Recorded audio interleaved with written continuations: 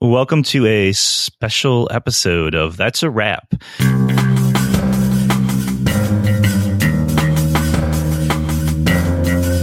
Today we are talking about The Revenant. So what we're doing is we are doing a mini episode on each of the Oscar-nominated Best Picture nominees. So this one's The Revenant, and for That's a Wrap for this mini episode, I'm Eric Marshall. I'm Nick Schlegel. I'm Chris Cullen. All right, so we all saw the movie back in December, I believe. Yep. And Yes. Nick has some kind of preliminary information about it. Right. So for those of you who have not seen The Revenant, it's been pretty universally acclaimed by critics and audiences, not without its detractors as well. Currently at Rotten Tomatoes, it's got a pretty fresh rating of 83% and an audience score of 86%, which is, as you all know, pretty high. Over at IMDb, where the ratings are even more strict, it's at a very high 8.3. And you guys, everybody knows that, IMDb is, it lowballs everything. So 8.3 is very, very high. So I think it's important that we kind of, measure the beat of what's going on with the film and culture. And then before we sort of chime in, but the critic consensus is high. Okay, good. Excellent. So what's our consensus, though? Is it just as high or is it lower? Well, I think we should Stay also tuned after these. No, I'm joking. Go ahead, Chris. maybe mention that DiCaprio, who is the lead in the film as Hugh Glass, won the Golden Globe and has been nominated for an Oscar for this film. And a lot of the buzz is around the online and in person and even through the Hollywood Reporter and what I've read in Variety that they think this could be his year. Yeah. Could be. Nick, what are your thoughts? Well, I was a huge fan of this film. I've seen it twice, and was really blown away by the obvious things that it's a really beautiful and stark and riveting narrative. It's essentially a survival narrative, not unlike our discussion of The Martian, which is another survival narrative. But it's also fueled with a revenge motif, and based on the true story. I really hadn't experienced anything quite like it aesthetically in quite a long time. For me, I was utterly captivated, and when it was over, I had one of those rare moments where, and they're rare for all three of us. I had one of those rare moments where I knew that I hadn't seen a film quite like that before. Yeah, I tend to agree with both of you. I think in particular for me, it was the cinematography that got me. Right. Yeah, me too. It had remnants of kind of Terrence Malick, and I think the cinematographer was the same guy who I can't remember his name right now. Who did Tree of Life? So, Emmanuel Lubezki. I can never figure out how to pronounce his name. Lubezki, right? Yeah. Lubezki. Right. Yeah, he did the cinematography, and there were all these interesting shots of almost ground level, not far above ground level, these long smooth tracking shots that actually reminded me a lot of the Thin Red Line, to a large extent, and also a little bit Tree of Life. It's just like the camera was a character itself almost in this film, and it just really was lush and interesting and dynamic and fluid. And I think it really carried the film because it's a long film, Sure. and there's a long film without a lot of dialogue. Yeah. So you need to be visually kind of stimulated, I think, for something like that. And I think that they do a really good job with that. I agree. The cinematography was what struck me. And speaking of other films that it reminded me of, as far as its starkness, its minimalism, it reminded me a lot of a wintry version of There Will Be Blood. Oh, interesting. That's Yeah, the I can see best that. thing that I could absolutely. I could compare it to is when I was watching it, because at the beginning of There Will Be Blood, there's this whole sequence that does not have a lot of dialogue, and there are large chunks of this film that don't have a lot of dialogue. And you see like the landscape is such a, and I think the landscape, in addition to the character, what you said, Eric, the camera becoming a character. I think like in like the Coen brothers Fargo, or in There Will Be Blood, the landscape becomes an additional element of character in this. Absolutely. And building off of that, I don't understand why then some of the commentary, some of the criticism of the film evolved around the very things I think that work for it, which is a lot of the negative reviews that I've read all seem to aggregate on the idea that it's slim on narrative. And obviously that is the case here. There's not much to it. And they almost wear it as a badge of something to critique. I don't think that this film needs a very complex, ornate narrative, plot, and story to hang it on. It's not about that. I think they're really missing the point. Some critics have gone so far. In fact, at the Guardian, and I don't know why I'm giving any lip service to this ridiculous article, someone named Carol Cadwalader called it meaningless pain porn, and then goes on to write a scathing review of it, saying how ridiculous it is, and that we're just a culture that thrives on violence, and there's nothing to this film. Which and that idea that it was pain porn, yes, meaningless pain porn. So I would suggest to her not to read any history books on the Colosseum, or step into any museums, or look at human history if she's so sensitive to pain. Life is pain, and we're fortunate enough that art does in fact reflect that back to us. I mean, that's grappled with in the arts, and it's dramatized for us all the time. No one really was saying that much about Gladiator when it won Best Picture, although it also had its detractors and said it glorified violence. And I'm like, no, I think the Gladiator games pretty much took care of that all by themselves. That was The Bachelor that night, or America's Got Talent, basically. They just run down to the Coliseum, see a bunch of people rip each other's heads off and get fed to the lions. So I'm not disagreeing with the people that said there was a threadbare narrative there. I'm like, so what's your problem? That to me, that's akin to criticizing something for doing what is exactly what it was meant to do. And I think that they're neglecting and undervaluing an extraordinary performance from DiCaprio. Which reminds me very much of actually a hearkening back to silent cinema, and you really using the body and close-ups of facial expressions to express inner thoughts and feelings and emotions, as well as the mask of the face. And so, I guess it's pretty clear where I stand on this film. I think it's pretty remarkable. And I think that the criticisms of it, some may be valid, but the ones that attack its narrative or call it pain porn, they're clueless. Yeah, I'd agree. I think that this is a movie that is for movie lovers. This is what going to the movies is all about, right? A film like this. I was reading, just glancing through here, some of the criticism, because I had not heard a lot of the negative stuff. Calling it meaningless pain porn. So does that mean that Gettysburg is meaningless pain porn? Does that mean The Last of the Mohicans is meaningless pain porn? Does that mean The Last Temptation of Christ? The Last Temptation of Christ is that's what a stupid thing to say. I read also other things. I didn't realize, and I feel kind of stupid for saying this, I didn't realize that Hugh Glass was a real person. Mm-hmm. That it's like a semi-biographical film. Sure. And I guess I was reading a couple things about like the historical inaccuracies, which again, it's a semi-biographical right. film. There's so plenty of it because it's not really well.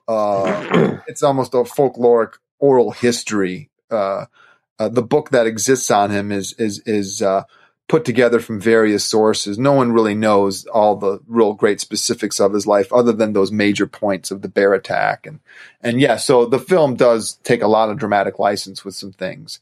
But Yeah, I mean, can you guys honestly say you've ever really seen a film like this before? Holy cow. Yeah, I don't know.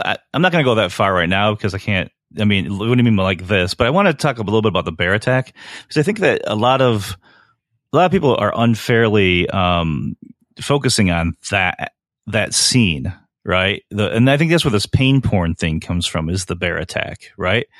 The movie's like 2.5 hours long, and that's one scene.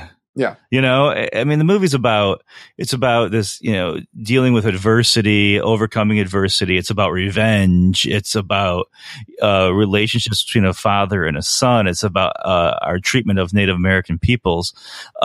You know, it's about, there's all this stuff going on in the film.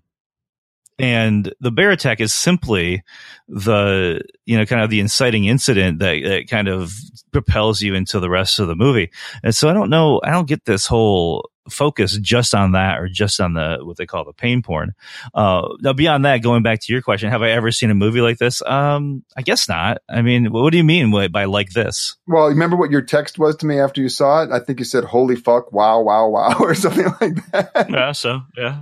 Well, I mean, it's a great movie. I'm not saying it's not a great movie, you know, but like, in what ways is it unique? Oh, I mean, well, I'm not disagreeing with you, but it's a largely silent film. I mean, it spends an incredible amount of time basically out in the middle of, you know, nowhere in the wilderness, dealing with a man's basic survival, and that's it. I mean, it's from one scene to the next is just him trying to crawl, then crawl a little bit better, then maybe limp a little bit, then maybe walk a little bit, then fuse his fucking throat shut with some gunpowder, then get back into a river, then go down. I've never seen a film quite like that, which also then pauses every few minutes to sort of like take in the visual splendor of like shooting in the available light of this extraordinary vistas that we're exposed to via the cinematography and those exterior locations. It was very like really meditative. I mean, yeah, we could talk about meditative films that we've seen before. You mentioned The Tree of Life, but how many of them sort of combine this amazing sort of like Native American cosmology aspect to it with revenge, with survival? I don't know. It was a really kind of a new experience for me. So I can't think of another film that did that quite the way that The Revenant did. I see what you're saying now. I mean, I think that the whole survival, and the whole idea about frontiersmen, like, you know, it's almost like you could compare it whether, you know, Jedediah Leland or Grizzly Adams or somebody like that.